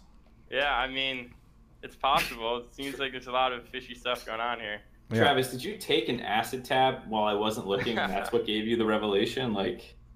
I mean, I'm just saying it adds. I'm just asking questions here, Mark. That's all I'm doing. I'm just asking questions. You know. This is so funny. I will say there is a lot of history of throwing games in esports. Yeah, that's true. I think the last legitimate time we ever saw anything like that was with Apto's team in Korea. There's a Actually, no, CSGO funny thing. enough, Yeah, funny CSGO recently- iBuyPower. That happened, I think, more recently than. Oh, I was talking about the league scene. Oh, okay. But funnily enough, an owner just played in an LPL match like 2 nights ago. Do you hear about that, Tony? I heard about it. I didn't watch the match. No. Yeah, he's actually like Diamond 1 or Master 2, so he's like not god awful, but like he subbed himself in for the AD carry player and was like playing Jin and like. The final thing I will say is that in the past, Steve has sent 5,000 bits to the show. Right now, we only have somebody. The highest person has sent 500 bits, not 5,000. So if we see in the next 5 minutes 5,000 bits come in from a Twitch username we don't recognize, it might confirm your conspiracy. K272, thank you so much for the call. Yeah, have a good one. Thanks. That one lasted a lot longer than I thought it was gonna. It was pretty good. Did anybody else notice there's an upside down triangle where it says Hotline League? Holy. That is the logo for the show. Doodly All right. You put him back in the waiting room, Line Travis. You want to talk to him again later? Want to talk to who? You put the guy, the conspiracy. No, I guy couldn't back figure. in the I was waiting trying to room. click on his name and it wouldn't let me move him, so I Alright, panicked. there I you go, needed to get him out of here. He was telling too many truths. I couldn't. Yeah. I needed to shut him down. We're about to get exposed. Yeah. All right, I'm gonna go get the next guy. Akatama Music subbed. Setibor subbed. Austin Hirth subbed as well. Still no 5,000 bits, but if anybody wants to hover their cursor over the screen, you can also help me out here. It's just a test. If you guys can help me test this feature, you just hover your cursor over the screen and hit the free Twitch Prime thing, and you send it to this show. We've got Darking on the show. Hey, Laguna sent 5,000 bits. It's all true. Darking is on the show. Darking, welcome. Welcome. We've had you on before, I believe. Yeah, how's it going? Very good. Twitch sub, so thank you so much for that. Remind me where you're calling from? Raleigh, North Carolina. There we go, North Carolina. What do you got for us tonight? So we kind of talked about C9 and the coaching decisions earlier, but I kind of wanted to two parts to the question. I guess was from Zix's point of view, did he think that the meta shift back to more of like a normal meta kind of like helped C9 at all in like their rise as well, because the timing kind of worked out, and also the other half of it being like, did fixing the problems have more of an impact versus bringing back the star carries? So I guess it's sort of like a double part of like, which do you think was the bigger impact for C9's rise as a C9 fan? Well, from the outside looking in, you'd think that it would be the change, not in the meta, but like of the players. Like if it really did change the players' mindset to be more like open, I guess, more open, more competitive. Feel like you have to compete like heavily every single time that you go on stage and every single time that you play in scrims. Like to have that feeling reborn from like a person that doesn't have the feeling anymore will probably cause more change than like the meta as far as results go. Though I will say that initially what I thought about C9 was that C9, when they started their like resurgence, they were like kind of playing like pretty easy comps, I guess I could say, like very like easy execution comps, as far as like maybe there's like some small subtle like nuances that are like hard within the comps, like Kindred Zillion, you have to like communicate your ultis well, but like that's about the only thing you have to communicate when you're team fighting, is just like that small thing. And outside of that, the comp is super, at least from my point of view. Like you can, if you get a single mountain, you rush Baron, they can't really 50-50 because of the Kindred ulti trick. And they just kind of, they got a lot of wins, I think, playing similar comps over and over and over.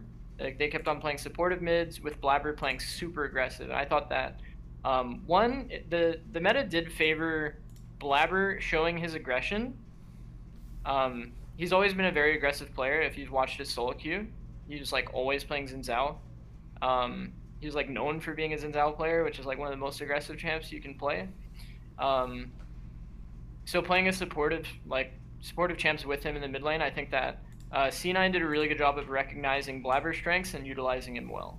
So I think it's just like a combination of a lot of things. But if there was a huge attitude change from the subbing, then I think that that would be the biggest change that improves C9. Okay, because I thought one of the correlations I noticed was also like, because they went on the 8-game win streak, and that was pretty much at the time that the patch changed. I think there was like one game they played like the really old, like crazy meta patch, and then it felt like Sneaky was more locked into playing ADC's bottom, and then we got to see even when like we brought since Garen back in, like he got to play Lee Sin, which wasn't like a meta champion up until like a week ago, or sorry, last patch. So I felt like, you know, when we were kind of stuck on the I don't know, if we didn't have the patch change, I guess is what I'm saying, if this whole split stayed the crazy meta that, you know, we had a Mage's bot and, you know, or a Bruiser bot, I'm just curious from your opinion, like, would you think, you know, we would have seen this resurgence from C9, or would you have seen other teams still be more towards the top? Do you think Echo Fox would have kept staying, like, you know, Huni will play every position or kind of thing? To chime in here really quick, I actually think, like, not only I think like the meta changing helped them, especially because they weren't playing the old meta like well at all. They had like these really weird comps where they had like 4 supportive mages and an Aurelia top, and it's like a funnel strat that we don't funnel and we leave this guy in an island top, and like it somehow still kind of worked because the early games were nasty, but their comps always sucked late, and then they would always fail late, and that's just like how every one of their comps seemed to feel. It's like, yeah, we got another Lulu, and then like, what? No, doesn't work. And so like, I think you could say the meta change definitely helped them, because I think they probably looked even worse than they would have looked due to the meta. But I still agree with Tony largely. Yeah, I mean, I thought like those strats were all the Licorice backpack strats, and they just he couldn't carry hard enough. Yeah, but there was like other teams allowing their top laners to carry that didn't have them doing that stupid like 4 supportive mage thing. Like, some teams just picked Aatrox top when it was like the split push Aatrox, and that's what they did. Yeah, like you don't need 4 supports to enable your top laner, like that kind of thing. That's overkill for sure. Does that about answer your question? Yeah, I guess the other part of it would be, was this all Reaper's doing, or how much of it was, again, I guess the team? If I had insight into the team, then I would tell you. But I mean, okay, yes, fair. I guess like the read I would make is I think that Reaper did a good job at understanding their players' like strengths and weaknesses, and then like once the new meta changed, as Mark said, and just like kind of built comps based on that, and I think it has made them a bit more predictable than they would like. I think that recently the thing that I was impressed by was that they brought out like a different style with Blabber and Jensen, and that it wasn't just, you know, like Jensen's playing a supportive mage while Blabber's playing a super carry. Like they played Fizz Trundle instead, which is like more favoring Jensen being like the actual carry. I think that was really good for them as like a team, that they're not super predictable, because when we would draft against them, I always felt like I knew exactly what they were going to play, because they felt very predictable. And then also you could tell based on like solo queue and other scouting who was going to play that week in like on stage. So it was never really an issue of like, wow, they have 10 people, who are they going to put in, right?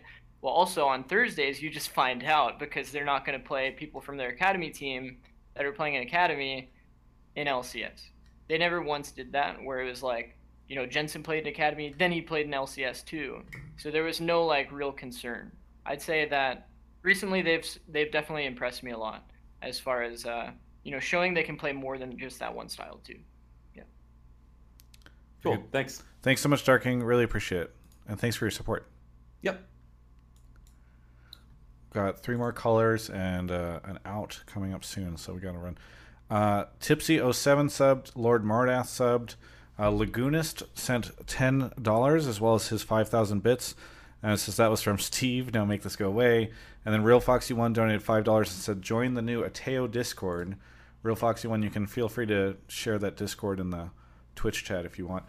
Raging Pianist, who is a person who plays the piano, has joined the call. Have you called in before? Yes, I have. Okay. Well, welcome back. You forgot that name? I do not remember. I mean, because I've shouted out the name so many times as a. Why are you shouting out Raging Penis? Because they're supporting the show through Twitch subscriptions, which is fantastic. Where are you calling from, Raging? From Brooklyn. Brooklyn. Very good. And what would you like to talk about on the show tonight? So the last time I was on, I was talking to Parth, and he wasn't coaching at the time, and he was basically talking about, like, I asked him what he thought about coaching, the whole environment and everything, and he was telling me how he, like, funnily enough, now he's on stage, but he was talking about how much he disliked it, the workload, like, how much time he has to put into it, and that he would much rather not be a coach. He'd much rather be like an analyst or do something else in the organization, because it's just, he has basically no time, that there's so much work that goes into it. And I want to know what Zix thinks about the workload and, how he feels about the structure of being a coach and the amount of time you have to put into it. I like the question. So I would say for Parth, I'd say that, well, I guess to compare both of us, I'd say that the way both of us kind of got into the industry is like slightly different, in the sense that, like, I essentially did free work like for years to even get considered for a position. So you can kind of tell, like, based on like my dedication or my dedication and passion of like what I'm willing to do. Unlike Parth, you got a free ride, is what you were saying. Yeah, unlike Parth, who just like YOLO'd it. No, like, he came from like the actual job market. He understands like how things should be, that there shouldn't be an insane workload. You should have like balance, right? Well, like me, I never have that. I never had that balance. I went from literally just like sitting in my room playing video games for like 16 hours a day and studying the game during that time too. Yeah, pretty much. Like, I never needed the balance. That's like what it came down to. So like me, I love this job because it has, I guess, like higher highs than a normal job. Like being a manager, you don't necessarily feel like it's on you. It's not like your mistake. And that's like a feeling that I hold on to like really heavily, is like I'll take the low lows, but I'm always going to seek like the high highs. So I'm willing to put in 16 to 18 hours a day, every single day, because it's what I love doing.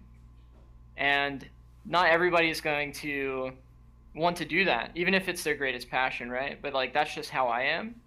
So I'm willing to put in the workload, and that, like, I 100% love this job, and there's no other job I'd want to be doing. All right. So you would say that, like, from what I'm taking, is accountability is very important to you. Is that what you're trying to say in most sense? Like, most people don't want to be as accountable. Like, they don't, because they don't, if they put the time and the effort in, they don't put as much as you, for example, like you were saying, and they, if something goes wrong, they kind of want to jump ship or something, like, but as for you, from what I'm taking, is you're more, even before you were saying, it's my fault, I recruited the players, I should get fired for that. Like, you're more accountable than other coaches per se. I wouldn't necessarily say that like everything is like accountability in my life. I would say that like I do value accountability like very highly. I wouldn't say that it necessarily like defines who I am, I guess, like in that way. I think Zix was talking more about dedication than accountability. Yeah. I think he said like he enjoys that it's a job with accountability, but like that's what I meant. Like, not that's what I was trying to say. I just didn't work properly. Yep. Yeah, Okay. like I definitely, for a period of time, enjoyed the 16 to 18 hour grind 7 days a week. And I still enjoy being much busier than the average person. I like don't have that many hobbies or other things I do when I'm not busy. So I enjoy being busy, but it's definitely a little much for me. But that's also, I also ended on a really bad note where I was not happy. Yeah. Yeah. I think Okay, alright. it's like that. What is the Batman quote? It's like you either die a hero or you live long enough to become the villain. Like that's kind of how like I imagine my career is gonna end.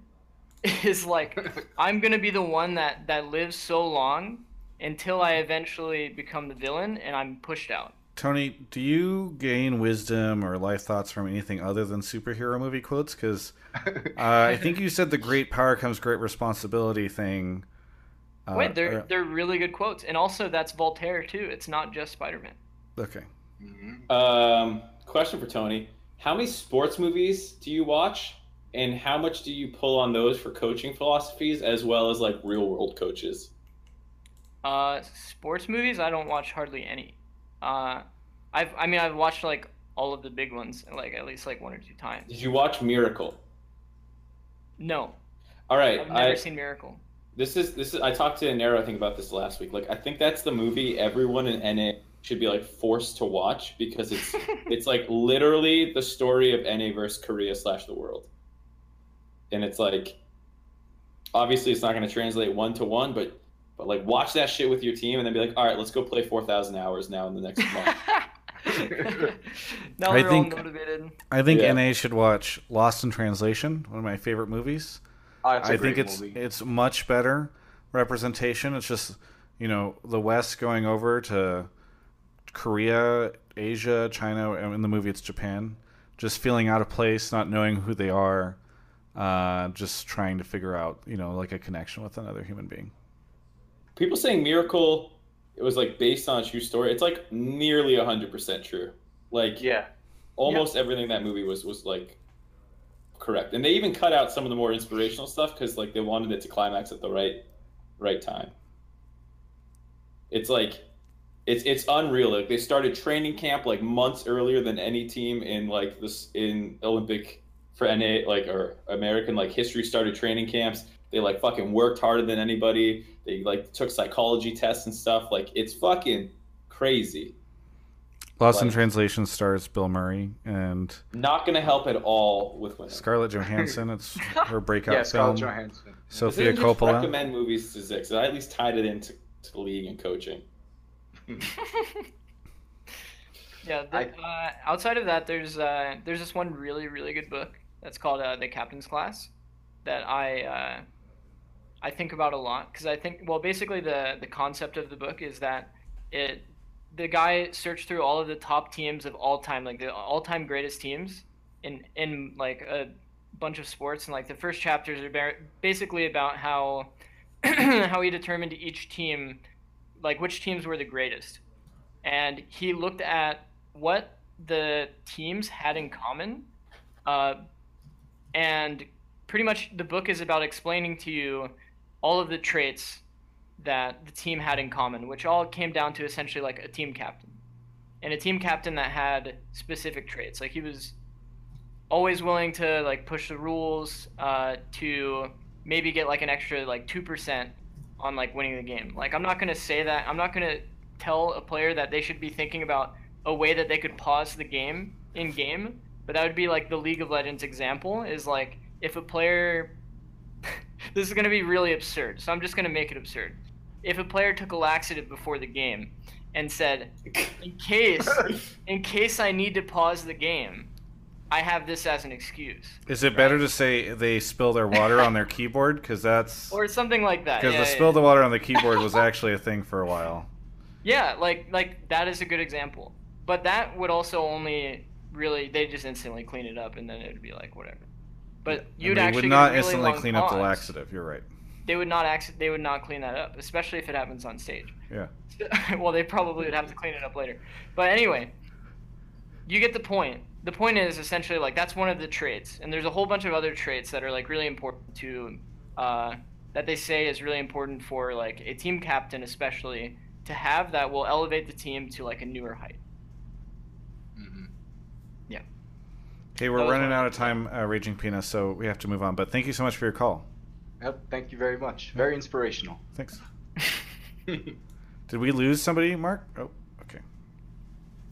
We almost lost Mark. Shiny Froki resub for 6 months and says 6 months of that sweet sensual Travis. Thank you. The Elite is here. By the way, real quick, Elite. Sorry, I got it. Just 1 sec. Mark, did we lose somebody? No, I don't think so. Oh, I thought that there were 2 people in the waiting room. The Elite is here. The Elite, where are you calling from? I'm calling from Lexington, Kentucky. Lexington, Kentucky. Yep. What do you want to talk about on the show tonight? Basically, I think that the whole idea of a 7-man roster is something that's only beneficial in a short-term view, and I don't think that it's going to really provide anything after, we've seen it a couple times. And I think that you could fix it potentially by doing your picks and bans first and then deciding who plays the game. Yeah, I had a tweet about this. I think it was like 3 months ago. From a guy in Lexington, Kentucky? No. I tweeted. Like Tony. Oh, you tweeted. I tweeted this. I was like, how interesting would it be if you do the draft first and then you could choose what players go in, right? And then I realized how you could abuse that and decided probably it wasn't a good idea. How could you abuse it? But if everyone can abuse it, then really, isn't it fair? Well, it might not lead to a better situation. Hey, let's remove traffic laws. Now everyone can drive everywhere, and it's like, well, that's fair, but it's fucking awful. So, anyways, go to your point, Tony. It's a change overall that wouldn't be healthy because teams would essentially have infinite champion pools, or let's say you hired 5 one-tricks, and now you're essentially forcing a team to ban. Let's say you have you have Revenge, you're like a really good Riven player, right? And like his Riven's so good that he's gonna demolish even LCS players in most matchups, right? Now every single time that you enter a lobby, you're like, ha, to ban Riven, right? And like you get enough of those types of players, and like what can they do? Right? Like they have 3 bans in the beginning. There's so many OPs, right? On red side, you have to in some cases ban OPs. So it's potentially like really damaging for that reason. But I think that there is some potential to it that could make it good. But I think that good. We're not talking about like infinite rosters though. I mean, it's still just a 7-man roster. And if you put like on your 7-man roster 5 one-tricks, I think you're going to have a really bad team. Yeah. So you're saying 7-man roster implying World? Because is World even 7-man? I think it's 6-man now. No, it's still 6-man. The 7-man thing was a test for like NA kind of thing, I think. Okay, I mean, keep it 6-man roster. Either way, I still think if it's 6-man, then that's okay. But then I think that gives like really strong advantages to the teams that use the 6-man well, which then maybe is fine. But the issue is currently the NALCS would be an absolute shitfest because it's not 7-man or 6-man rosters. It would be a 10-man roster. You can sub in your entire academy team into NALCS if you wanted to. Think about how angry C9 fans would be then. Oh boy. I mean, like, you could so I'll say 2 things. You could theoretically make this work if on game day you submit a 6-man roster, and you can pull that from any of your 10-man roster. If it's a 6-man, yeah. Yeah, okay, that's fine. But I think anything past 6, like, just breaks the draft phase. And that's what you're doing with this, is you're trying to make subs more important for some reason at the cost of the draft phase. Because like Tony's saying, like, okay, I'll just get 2 one-tricks, and now 2 of your bans have to be these one-tricks. Or maybe they don't, but, like, that's suddenly changing it to, like, I'm trying to develop a cohesive strategy versus what I expect this 5-man group to be. Versus, like, my draft phase becomes just ban out the generic power picks because who knows what they're going to swap in, and then ban out the really specific one-tricks, and then you never get to see them, and all they're doing is eating bans. So, like, you literally hire someone to force their team to ban things. And, like, neither of those are helping substitution. Like, those aren't helping subs either. Like, you're not actually fixing the problem. But you're also assuming that every team is just going to hire a one-trick.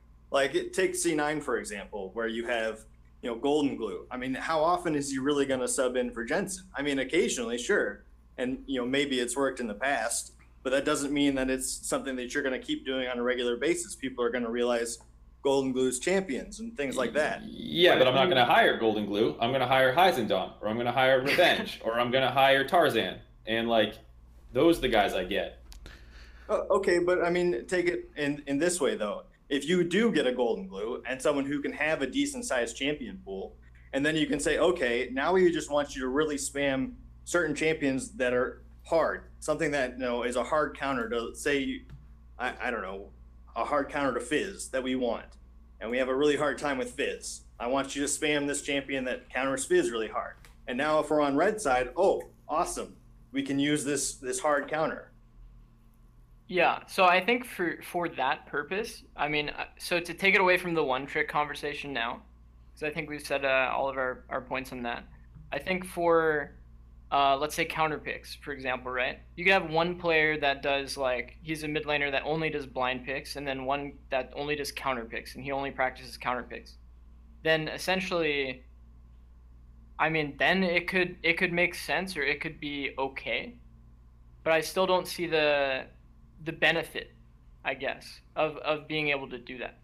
Because you're still not training a better substitute. Like, you're not making that guy better by making him only practice counter picks, and then he also won't have as much scrim time as the other guy, hypothetically, here. So, like, I don't even think you're necessarily solving the problem that you perceive of, like, 7-man things being a flash in the pan this way. I guess that's my point. This would also be an issue because I remember one of the reasons they've said that they don't want to increase the amount of subs you can bring to Worlds is that different regions have different budgets and player pools and all that stuff. And so the idea that you would be able to sub teams in, there are probably regions that, or sorry, sub players in after picking up. There's probably regions that would gain a pretty inherent advantage just because of the fact that they have access to more players, either through budget or through the player base or whatever in that region. Am I wrong? No, I think teams like, or regions like Vietnam is an example that they're more concerned with. I know we think a lot about NA, but like those kinds of regions that are not super lucrative and you're trying to scrape by and then you have to bring 7 men on to a roster or something is not great. I think that's the line of thinking, is like it's about the 5 guys in the team that they become more often than not, though. Whatever. But so I don't understand it. So earlier in the show, we were talking about, how you want a team to be more cohesive and stuff like this. And I don't see how this goes against something like that. You want your backups to feel like they're contributing, and you want them to feel like they have a role. I mean, I feel like this is a good role for backups to fill in the league. Yeah, I mean, I think, like, it depends what perspective you're talking about here. Like, I do think the substitute player is now more conjoined with the group. I would agree with that. But, like, that guy's not a better academy player. He's not a better starter. He's not a more well-rounded individual because of this system, I would argue. So then what happens when you get a player who can contend for a starting spot on another team, but they're sitting behind someone like Bjergsen or Jensen? Well, hopefully they're making Bjergsen and Jensen better too by pushing them, talking with them, being incorporated into the main roster, like what Golden Glue and Jensen are doing. Hopefully, is the goal, I think. Yeah, that would be the goal. Okay. Hey, thank you so much. We're actually running low on time. We're a little bit over our limit, but I appreciate the call. Thank you so much. Hey, thanks for talking with me. Yeah, have a good one. Bye. And that about wraps up the show. Mark, what do you got for us here at the end? I told you I had a hard out at 10, Travis. Well, I mean, no. I can't go back in time. Give me my 7 minutes, pay me extra. I wanted to get your guys' thoughts on some of the teams that didn't make it that won't be seeing anymore. This split. Got Golden Guardians, Optic, and CLG, right? We can talk about this in another show too, Travis, if you want. Sure. I mean, kind of thing. Yeah, it feels a really good time to bring it up now, but I do think it. You said you had a hard out, and we are getting later. Yeah, I don't think we cover that in 5 minutes. Yeah. So other than that, rest in peace, teams. I still want to talk about it because there's some juicy shit about a lot of those teams, and what does that mean? You forgot to say clutch, by the way. You said 3 teams, and I was thinking the whole time. I was like, what was No, the Clutch last can still make it through Gauntlet. Clutch can technically qualify. Oh, you're right. Because You're right. if FlyQuest loses in quarters, they still have the more points than them. Wow, interesting. Okay. They're gonna win Worlds. Did you see how they looked last week, dude? They're good. They have a chance. They're ready to go. They have a chance. But anyways, I heard some interesting stuff about Which team? some of the teams. I don't know. I'll tease it for next week, guys. Tune in. You're gonna drop some stuff. Just like, come on, bro, stuff. Oh, but some stuff that isn't out there right now. It's not out there right now. And you're gonna. But it will be on the next episode. I mean, like, I have in the past opened my mouth about rumors or gossip I've heard. That is pretty substantiated, and this is another thing that I think. Okay. Well, we're gonna have Kobe on the show probably next week, so we'll see if it's gonna get weird. Perfect. It's not about Kobe, so it's probably not going to get weird. Okay. Mark, you got anything to plug? Anything to put out there? Nope. I'm going to play a fuckload of WoW tonight, and then that's about it. Tony? Add me. Nope, I have nothing to say. It was You got nothing? Okay, fine, I'll say stuff. I was surprised that I didn't get a bunch of really negative or ridiculous questions. Like, well, you got a couple. One of them was. I think Mark did a good job at making sure the questions kept the episode interesting. I just wanted to say that. Mark, were there options there, like insulting callers that you could have pulled for Tony? I didn't see a ton. Generally speaking, you'd be surprised. Generally speaking, people are afraid. And Parth was, he did a number on this audience. They're never gonna. But generally speaking, people are too. They're not confrontational. They're confrontational on Reddit, and then they come on the show, and the most they ever do is like, "Well, I don't see that way." Respectfully, Yeah, I mean, honestly, that guy who said like you shouldn't have got fired because your players suck, basically, like, that was the closest thing we had, and I think you navigated most of that stuff. Really well. Except for that one time we had a journalist on the show who decided. Yeah, that's funny. Yeah. All right. Other than that, thank you so much to Tony. Thank you so much to Mark. I really appreciate you coming on, Tony. It's great. For all those that don't know, Tony basically refuses to do content and has for years because he's afraid he's going to say something that will give somebody else an edge. But now which happens more than people think. Yeah. But he's got nothing to lose now, so he can come on the show and just share a bunch of stuff. You scared your cat just now when you laughed. Your cat jumped up. That happens a lot. She gets scared easily. Yeah. Well, either way, thanks so much to Tony. For me, Playmakers episode 4 comes out tomorrow. That's going on. Hotline League will go up. I'm going to Vancouver this week for TI, so I'll be in Vancouver until Friday night. Come back for League of Legends this coming weekend. And a lot of new people, a lot of new faces in the chat. Please give the channel a follow if you are join the new Discord here. too. Yeah. Really quickly, thank you to MattCom for the bits, Pluto7443 for the sub, and Jingle1996. Stick around. I'm going to be on the stream for a little bit longer. And that is Hotline League episode 41.